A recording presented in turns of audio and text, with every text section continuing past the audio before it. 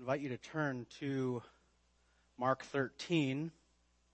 We're going to try to finish this thing today and cover verses 28 to 37. Pray for me, and I'll pray for you.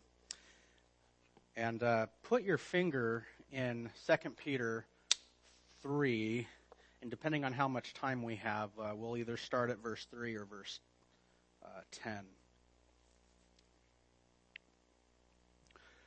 I'm calling this one, Get Ready, with an exclamation point on the end.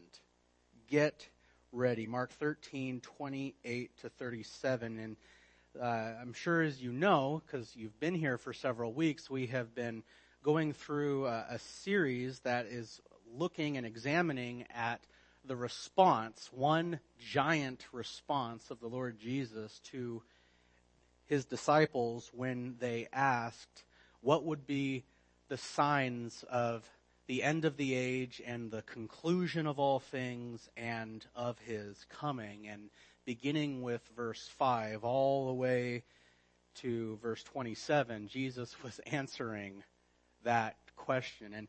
And as I have noted earlier, I think at least once or twice, there has been a recurring theme where Jesus isn't just saying these things just because he needs something to fill the time, but these truths, as with all the truths of Scripture, should impact us. There is an application, and sometimes, we have to spend some effort and time combing the narrative, as opposed to the epistles where the entire sermon may be focused on this command or that truth.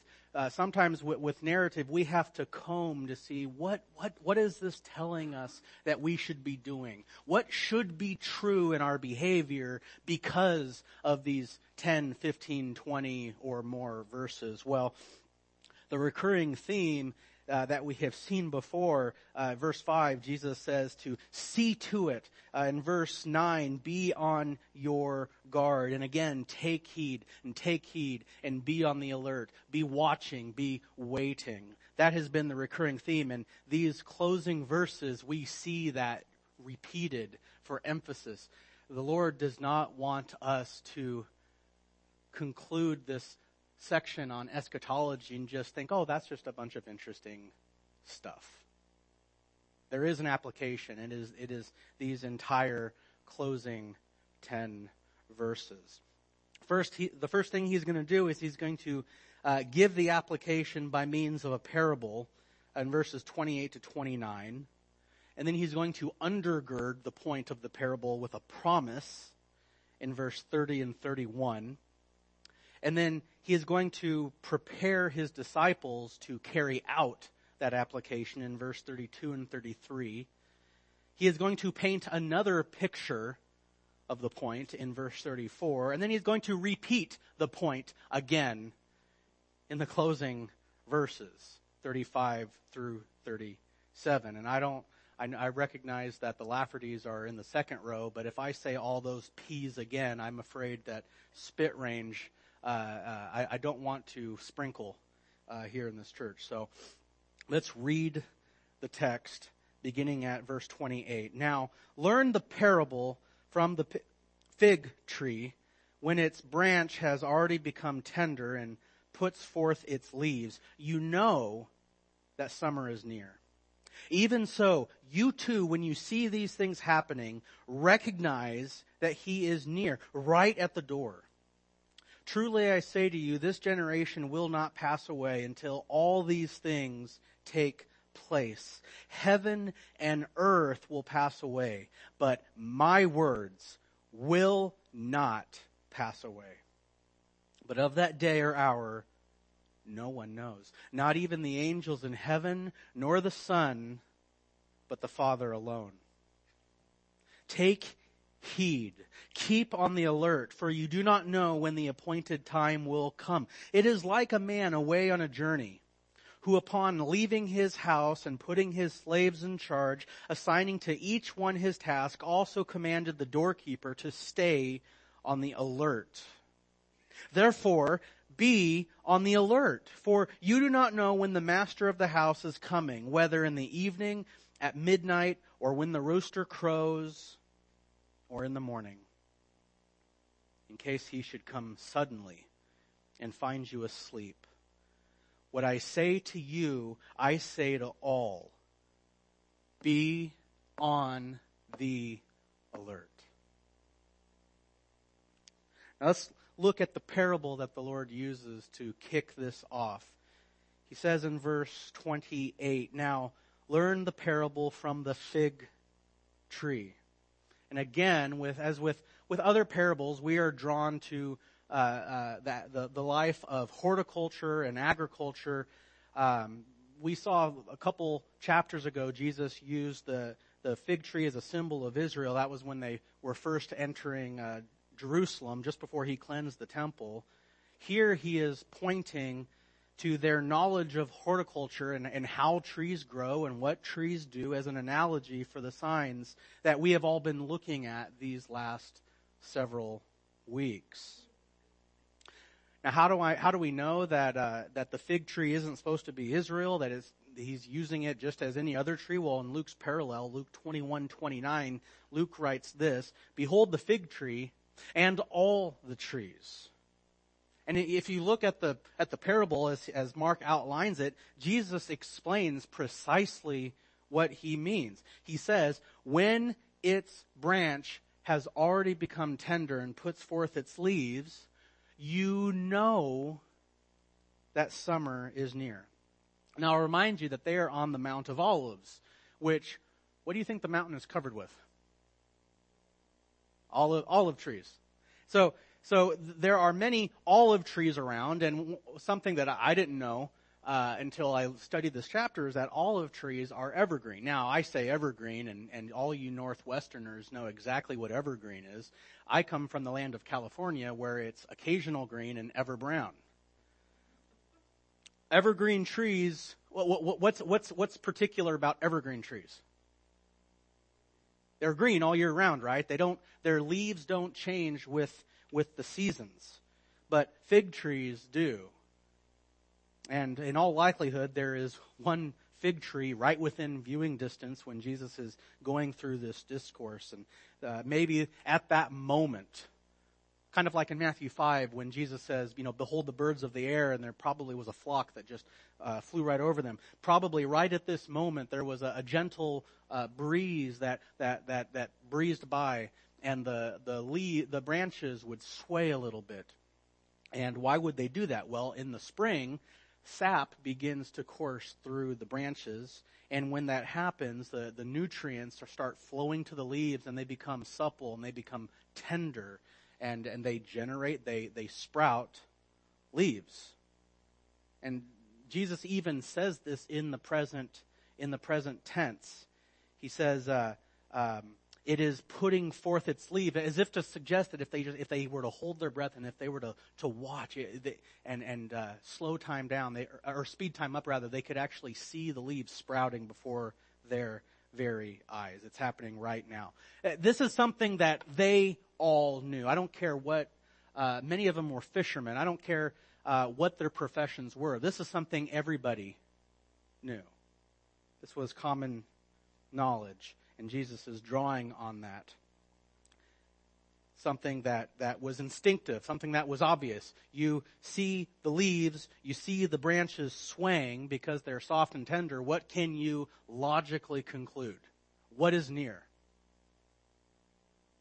Summer. Right? If it's sprouting leaves and if it's tender, it is currently spring. It is near the end of spring. Summer is on the way. He says, even so, which means just like that, in that manner, you too, when you see these things happening, and he is speaking to the 12, because they don't know whether or not they're going to live through these things, but we know, looking back, that he's speaking to the generation that is going to be living at the end times. He says, when you see these things happening,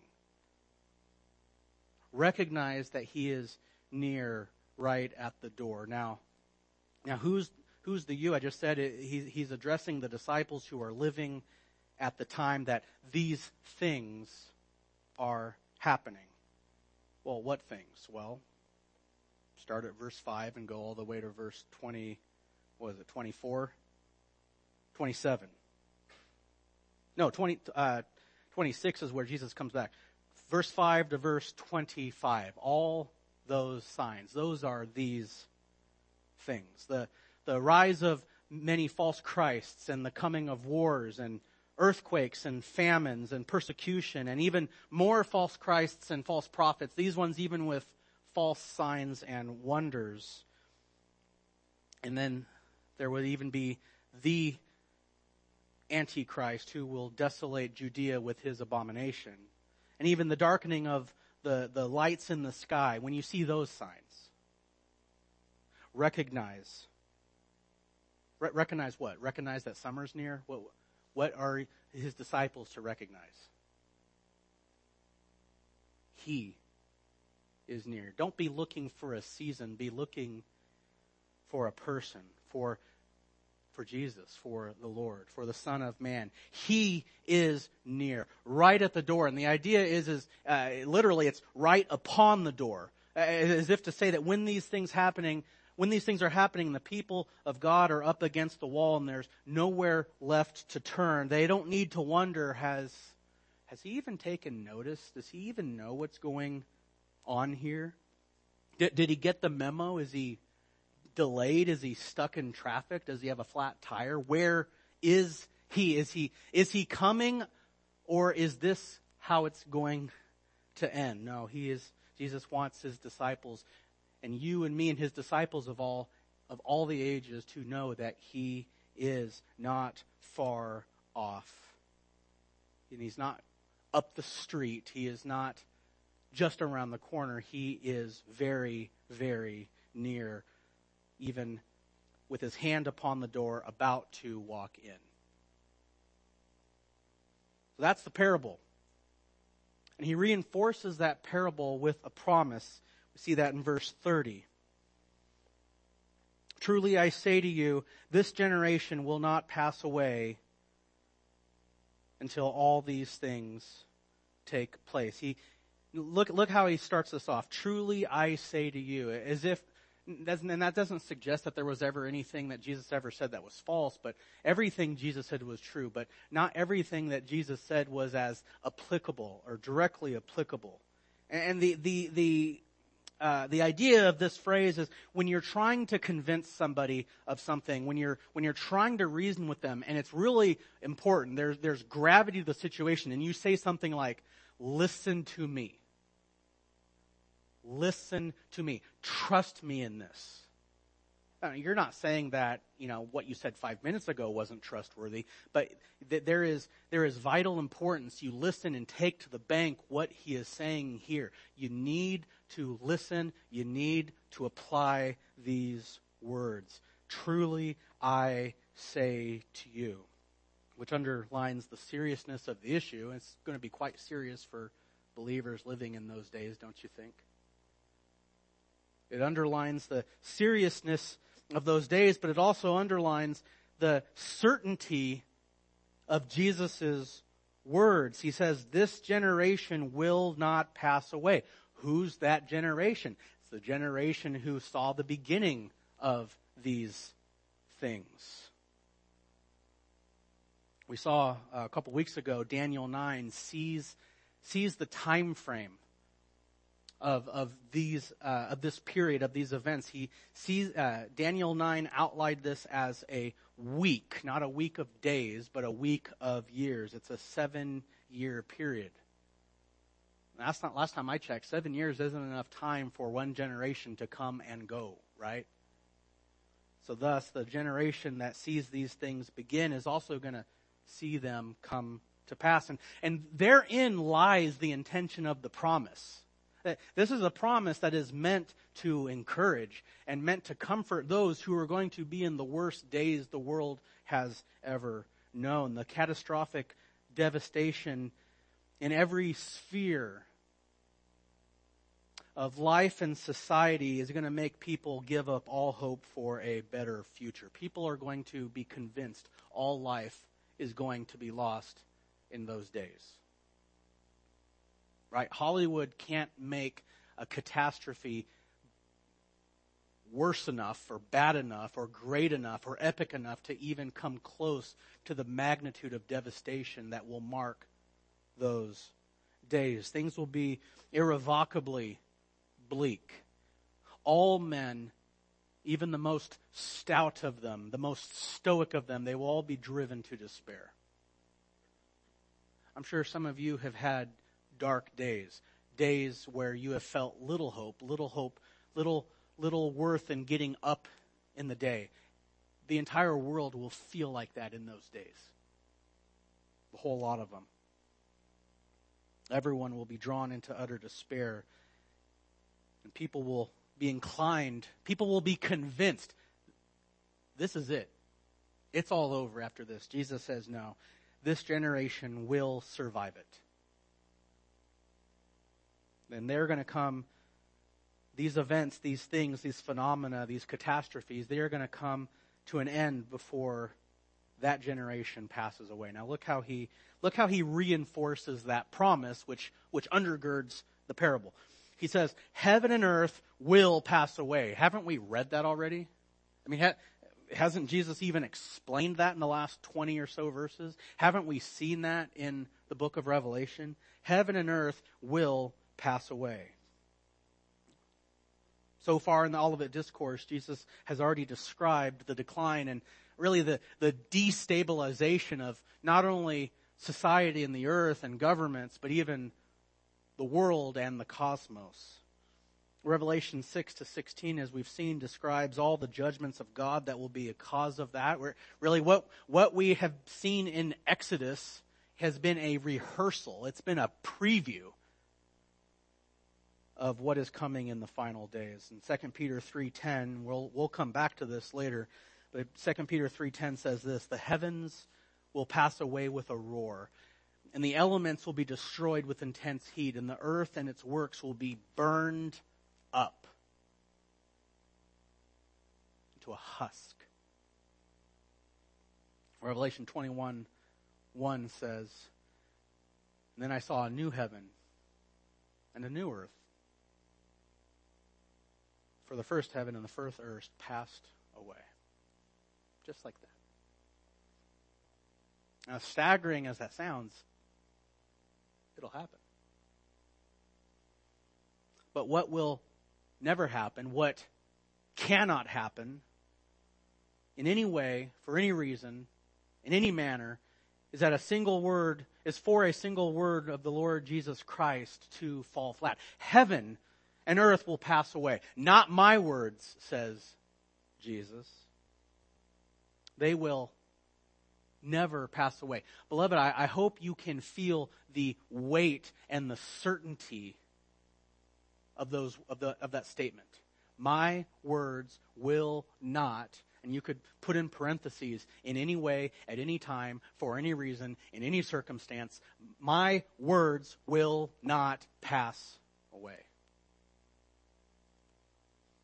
There's no way, in the Greek, there's a special construction that emphasizes under no reason, under no circumstance could this ever happen. Not a likelihood, not a possibility, no, not none ya. Not going to happen. And I hope you can see that no mere prophet ever spoke this way. It was never their words that expressed surety of happening. They were God's words. Isaiah 40:6-8 really says what was in the mind and heart of every prophet ever. All flesh is grass, and all its loveliness is like the flower of the field. But the grass withers and the flower fades, but the word of the Lord stands for a long time? For a pretty long time. Longer than anything else. How long? You know it. Forever. The word of the Lord stands forever. Heaven and earth won't last forever, but the word of the Lord stands forever. And then in 55:11, God himself says, my word goes forth from my mouth. It will not return to me empty without accomplishing what I desire, and without succeeding in the matter for which I sent it. You and I can send our words forth, and they can come back empty all day, left and right, up and down. Not God's words. Only His words can be said to never fail, to never pass away, to always come to pass. And yet, Jesus says the very thing about His words. What do you think the implication is?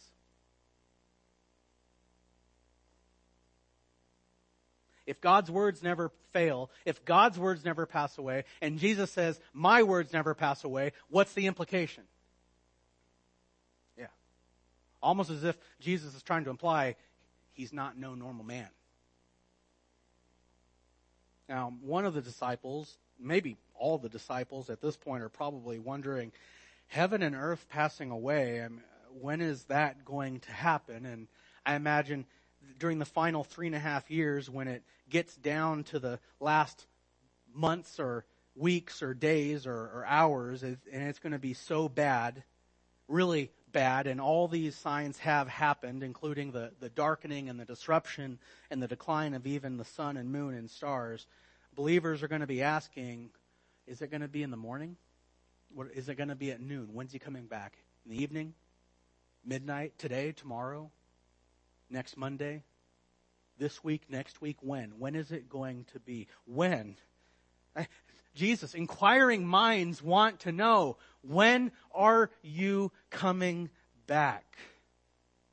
And Jesus prepares His disciples, both these 4 who asked this question, as well as the whole 12, and every disciple since that day, including every disciple today and every disciple until He comes back. He prepares us all by answering that question. And sometimes when we ask a question, we want a yes or no, or we want an exact answer. God isn't obligated to answer yes and no. He answers in His preparation for them in verse 32 and 33. But of that day, or of that hour, so he's getting specific. He's coming down to the day or the hour or even the minute. No one knows. No one knows. Not even the angels in heaven, nor the Son, but the Father alone. Why would He say that? Let me ask you a question. What is the natural response that you and I have towards responsibility and towards important dates?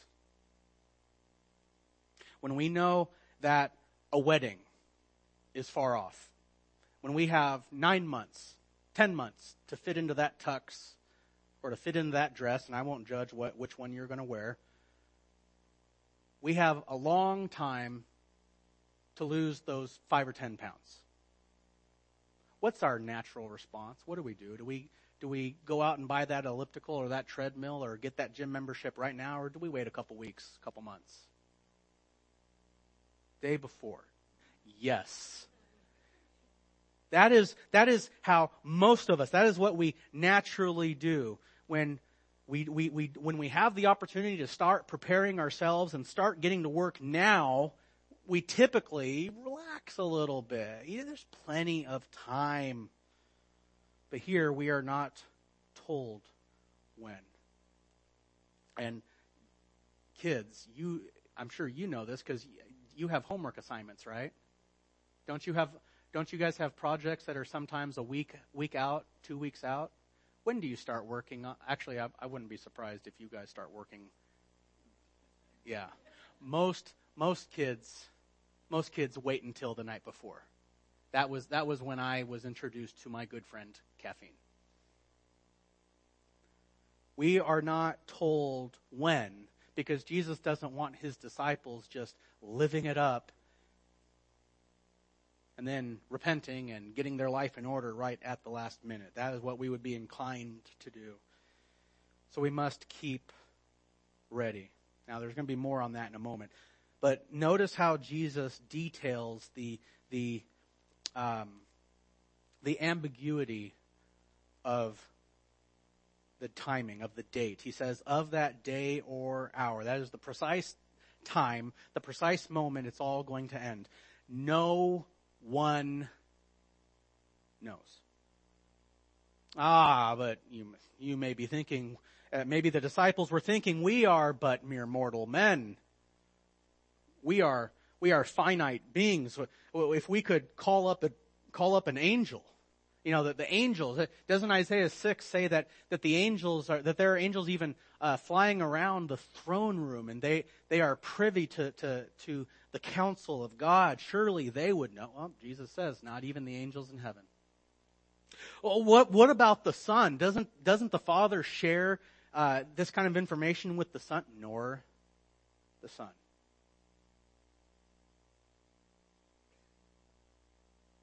It's nobody's business, and nobody knows but who? The Father alone. Now, as we're going through this, maybe you, and I'm sure this is probable because many Christians throughout the ages have thought, doesn't this kind of paint a contradiction in the Bible? I mean, isn't Jesus God, and doesn't God know everything? Isn't he what the theologians call omniscient? Doesn't he have all knowledge? How can he be God and not know something? Anyone ever wrestled with that?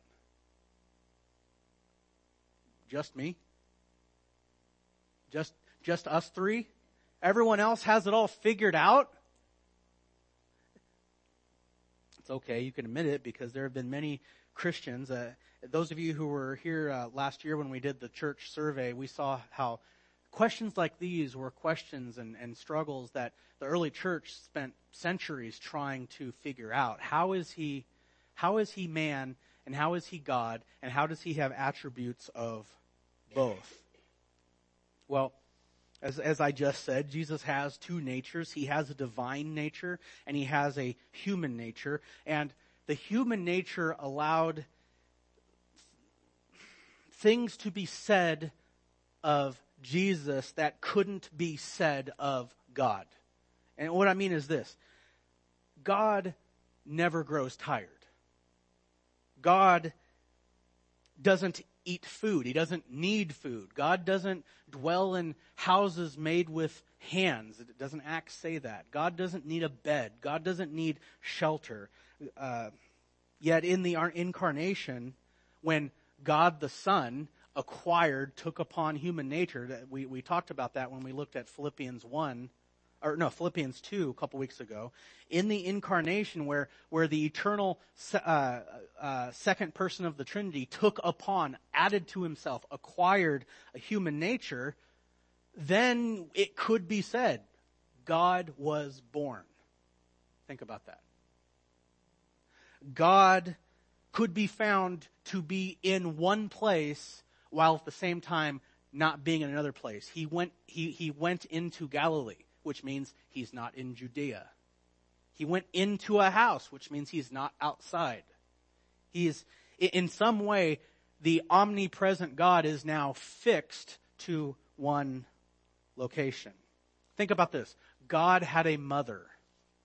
God could grow weary and need to sleep. Didn't we see that on the boat?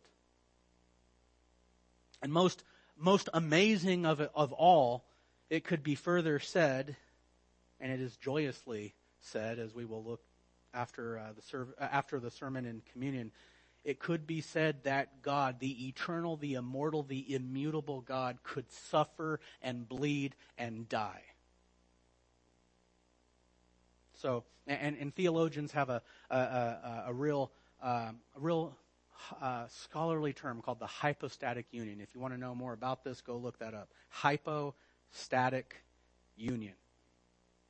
And so in some unique way, and I have to emphasize this is unique because hypostatic unions don't pop up every day. Hypostatic unions don't color the pages of history. They're not found in the history books. This is something unique. This is something unrelatable to us because we are not like that.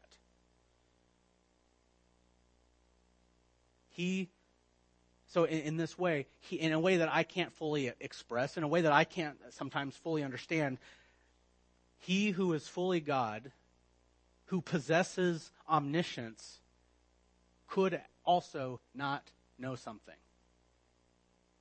In many other places, Jesus clearly does possess a supernatural knowledge. We've seen in Mark 2, Jesus knew what was in the hearts of men. He read their thoughts. Remember that?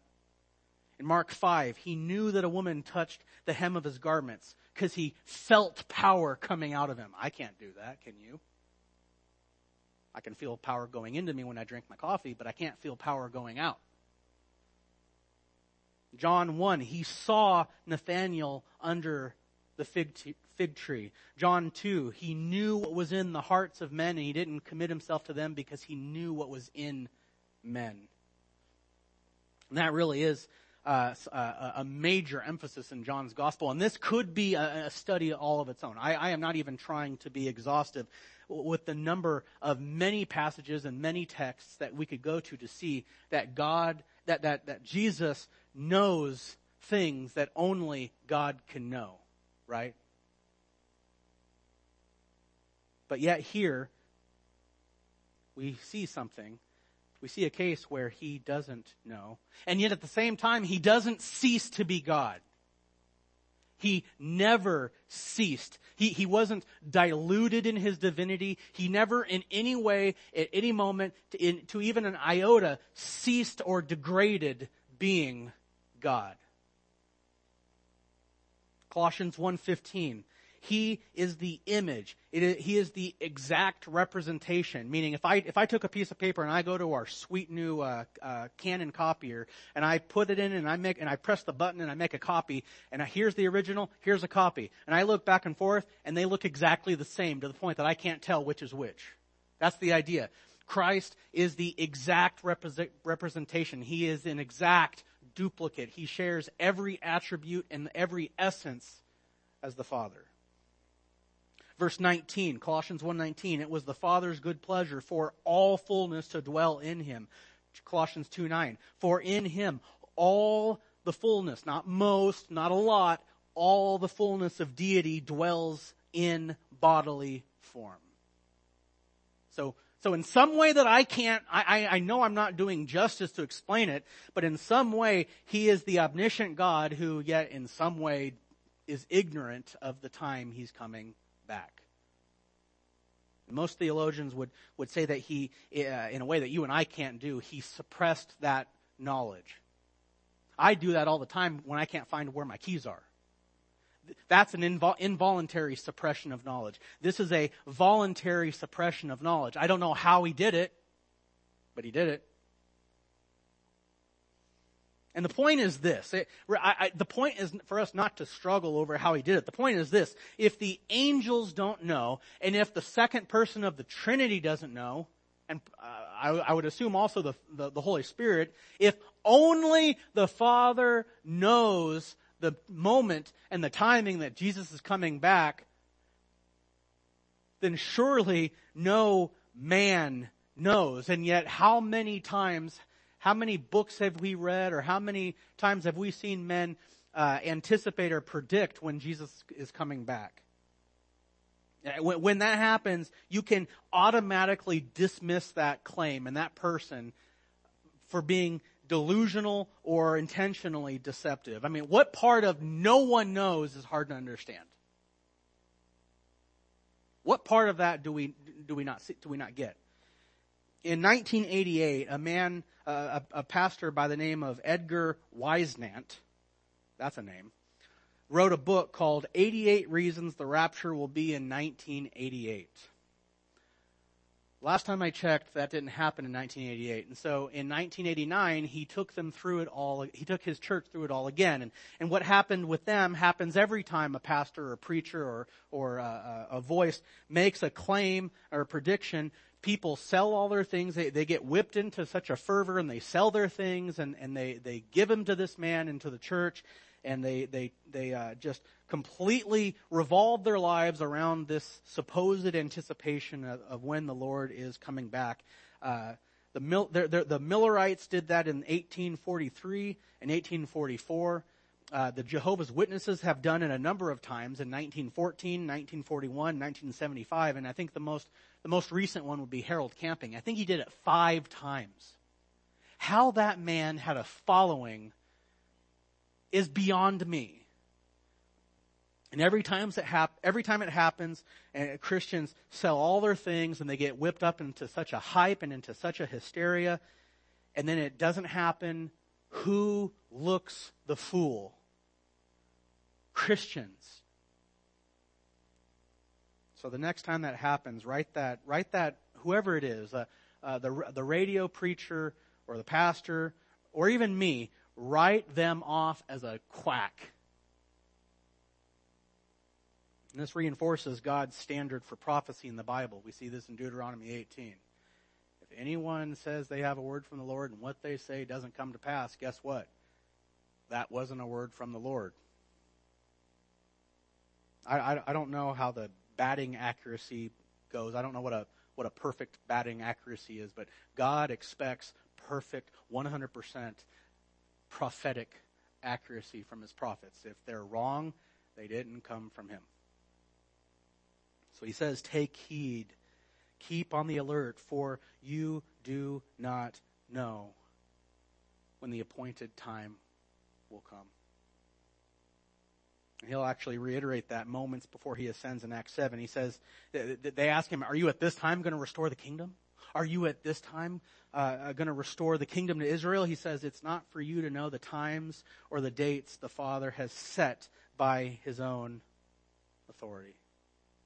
And the point is this, is that Christians should not be lollygagging and living their lives the way they want to live, and then at the last moment rushing to get their affairs in orders. When do we get the most work done cleaning our house? 10 minutes before guests arrive, am I right? That is not how we should be living our Christian lives. Scurrying around with great fervor and great urgency at the last minute after years and years of just doing whatever we wanted to do. Now he illustrates that with a picture, verse 34. A picture of what our lives are to look like as we wait for Christ. He says, it is like a man away on a journey, and that man, this is another parable. He doesn't call it a parable, but it is. The man is Jesus. He is the master of the house. He is the master of those who are working in the house. His journey is his return to the Father in heaven, where he is sitting at the Father's right hand. And he leaves his house. The house is the household of faith. It's the house that he has built, the house of disciples. That's us. And before leaving, he has entrusted his slaves, his servants, with responsibility. It says he has put his slaves in charge, assigning to each one his task. That's what he did in the Great Commission. That's what he has prepared the 12 for these last 3 years. He has handed them the kingdom. He has charged them. He has commissioned them, and he has sent them out to work while he was away. He didn't say, go and relax a little. He says, go and make disciples. And we aren't sent out as apostles, but we are all given spiritual gifts that are meant to be employed in service to the King and to his body, which means to one another. 1 Corinthians 12 says that there are many members. How many bodies? One body. Many members, all part of one body. And you know what? Each member is different from the other. And you know what? That's a good thing. Could you imagine a body with 6 legs, 5 ears, no arms, no hands? 1 Peter 4:10 says that each one has received a special gift. Employ it. Don't just sit on it. Employ it in serving one another as good stewards of the manifold grace of God. His grace is manifold. It comes down in many different ways. It comes down to me in a way that it may not come down to you. I have a gift that you don't have. You have a gift that she doesn't have. She has a gift that I don't have. And yet we're all expected to put our gift into employment, into service, into action. And then Jesus continues. He also, prior to leaving, he commanded the doorkeeper to be on alert. This is a special responsibility that a certain slave, one that the master would trust, he would give him a special responsibility. And this man, this servant, this slave, would be the gatekeeper of the house. And his responsibility would be to guard and to monitor entrance to the house. He would guard against thieves and brigands. And then he would open also to those who had a legitimate reason to be in the house, to those who belonged in the house. Above all people, the master himself. To him he opens. This man, this servant had no right or privilege or prerogative to go off and preoccupy himself with other things. He has been entrusted with an important job to do. He is expected to remain there and to remain faithful with what has been entrusted to him. And that attitude of working while waiting and watching is exactly what Jesus wants you and me and all disciples to possess as we wait for him. And we see that very clearly as he repeats the point in the following 35, 36, 3 verses. He says, and this is the point of the whole Olivet Discourse. It's the point of this message. It's the point of the whole thing. Therefore, be on the alert. I mean, how many times has he instructed the 12 and by implication us as well in this whole chapter to be watching? How many times has he said to take heed? How many times has he said to be on the alert, to be watching, looking, be on the alert, take heed? And he's used different verbs, he's used different words, but they all overlap and they all essentially mean the same thing. This last one, this one that appears 4 times in these closing verses, means to chase away sleep. It's the word Gregorio. What does that sound like? Gregorio. Ever heard of the Gregorian monks? Were the monks known for being slothful or lazy or selfish? This word Gregorio, it means to chase away sleep. And in our vernacular, we could have the idea of slapping ourselves in the face or sucking on a lemon or doing whatever it takes to discipline ourselves away from dullness, away from distraction, away from lethargy when we are expected, when it is essential, when it is necessary that we are awake and alert. And this means, if we're gonna put this into practice, this means to discipline ourselves against any activity, any choice, any pattern of life, any lifestyle, any manner of behavior that would keep us from being faithful, from having a spiritual fervor, anything that would cause us to be ashamed if the Lord were to appear right now in our midst.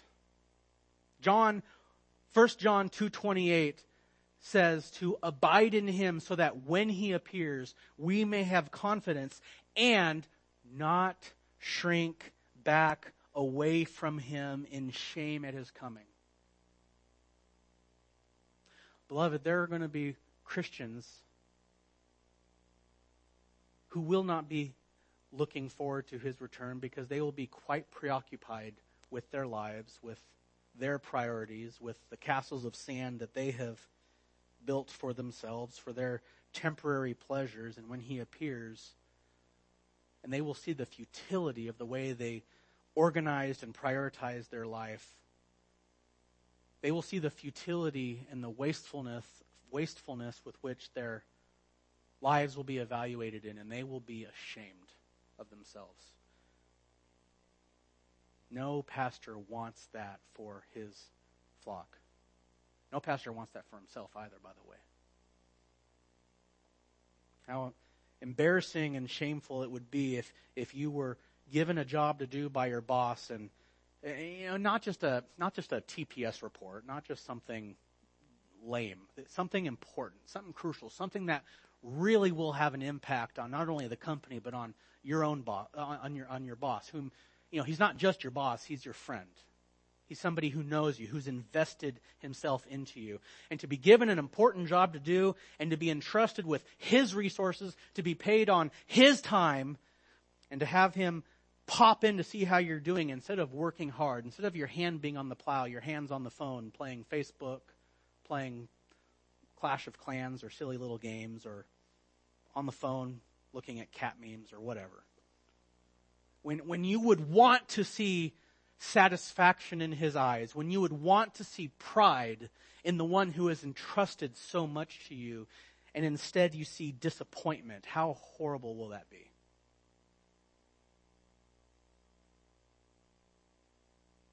We must be found waiting. We must be found working. We must be found watching. In whatever capacity God has given you. Some of you are fathers and mothers. Many of you are husbands and wives. Some of you are sons and daughters. Many of you are either employers or employees. Whatever capacity, whatever sphere in which God has placed you, and with whatever gifts and talents He has given you, however He has crafted you, be faithful, be working, be watching. What are you doing with the sphere that God has planted you in? What are you doing with it? If the Lord were, it's 11:43. If the Lord were to return at 1:47 this afternoon, and He were to review the last 24 hours of your life, what would He say? And how would you feel? If the last week, if the last month, if the last year were reviewed, all your choices, all your priorities, all your decisions, the way in which you invested your resources, your time, your energy, yourself, the way you treated your husband or wife, the way you prayed or didn't pray with your children, the way you did or didn't lift one another up in support and love and admonition, the way you did or didn't serve one another, what would the Lord say? Would you be happy and satisfied, or would you be ashamed at His coming? That is a healthy question, a healthy assessment that is good for us to make from time to time. Get ready. He says, "For you do not know when the master of the house is coming." And these are the 4 watches of the night. And the night is when most people are resting and taking it easy. Whether in the evening or at midnight, or when the rooster crows, or in the morning. And these are all times that you would not expect somebody to come to your house and knock on your door. In case He should come suddenly, and the idea is unexpectedly, without notice, and find you asleep. If the Lord were to come back tonight, tomorrow, in what manner would He find you?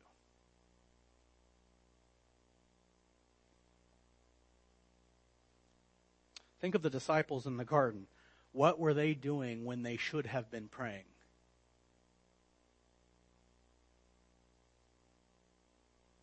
It is a good and healthy thing to take a long, sober look in the mirror and to assess your priorities.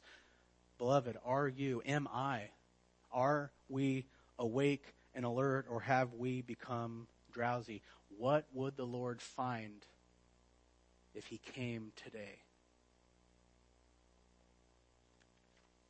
And then he concludes with this. What I say to you, and the you in this sense, I think, is he's rounding it up, and he's talking to Peter and James and John and Andrew. He says, what I say to you 4, I say to all. And you know what? You and I are in there. The Laffertys are in all. The Swansons are in all. All of the Lamborns are in all. And the McCaffertys and Davis and Leslie and Brian and Don and Matt and Sim and Denise and the Qualls and even you, George, and Jennifer and I, and the Comos, and even Eric too. Jesus says to all his disciples, be on the alert. Don't miss this. Don't leave this all of it discourse and think, oh, that is just some fascinating information. I'm going to file that away the next time anyone asks me about how the world's going to end. It doesn't really have any clear application for my life. I don't really get it. I do get kind of caught up on some of those details about the leopard and the lion and the beast and this and that, but I really don't know what to do with all this. Be on the alert. Be watching. Be waiting. Be on the alert. And don't wait. There was a conversation overheard between Satan and his demons, and he said, how should we ruin the human race? And one came forward with his suggestion. He says, we'll tell them there is no God. And there was a small round of applause. And Satan said, no, that's not going to work. God has put eternity in their heart. And the heavens declare the glory of his handiwork. So that there are going to be so few who are so foolish to believe that there is no God. Well, that demon was embarrassed. And another stepped forward and said, I know. We will tell the people there is no final judgment. There is no hell. That will be our master plan. And a couple others applauded. And Satan said, no, people know that there has to be a place called hell.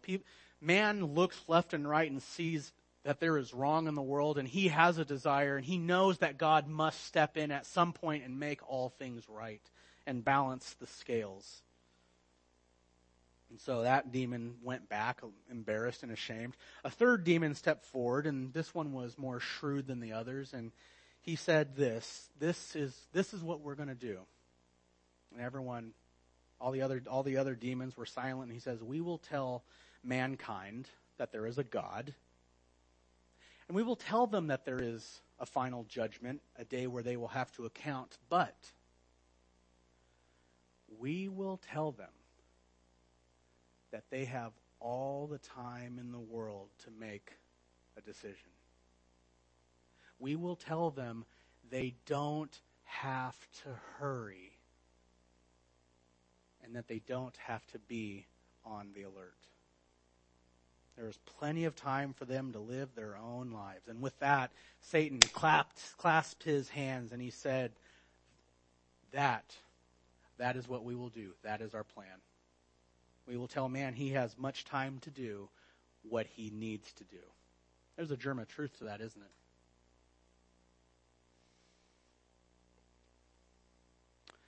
Turn to 2 Peter.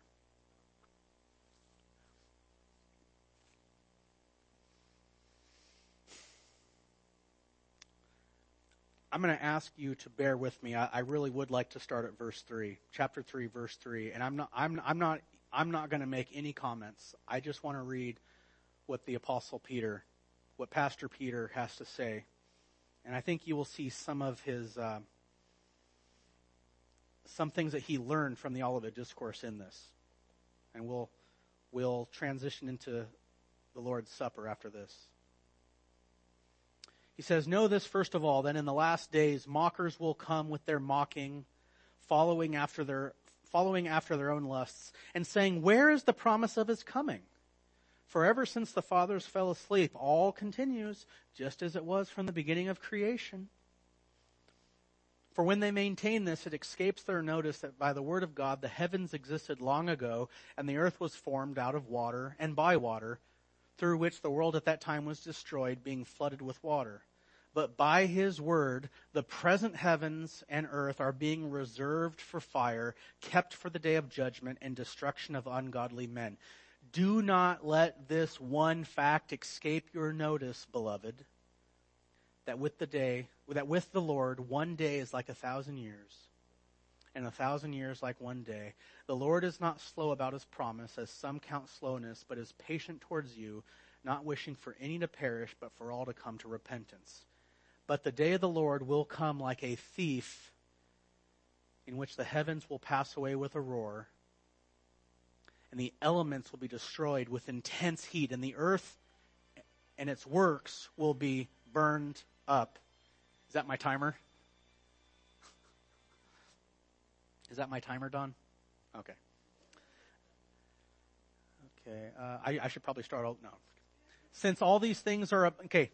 Application. Since all these things are to be destroyed in this way, what sort of people ought you to be in holy? That means distinct, separate, unlike the rest of the world.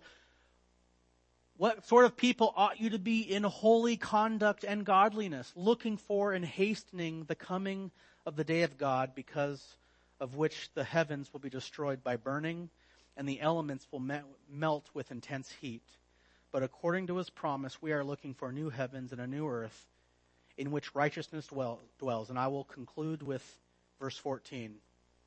Therefore, beloved, since you look for these things, be diligent to be found by him in peace, spotless and blameless. Let's pray. Lord, help us to be ready. Help us to be a people of holy conduct and holy behavior. Help us to be grounded in the holy promise of Jesus Christ that he will come back and save all those who belong to him.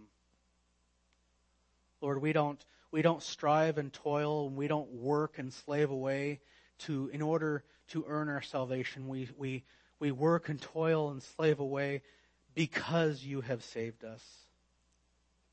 We toil away out of appreciation and out of worship and out of obedience and out of love for you and for our fellow man, knowing that our service glorifies you and it edifies and builds up our brothers and sisters in the Lord. Help us to be on the alert.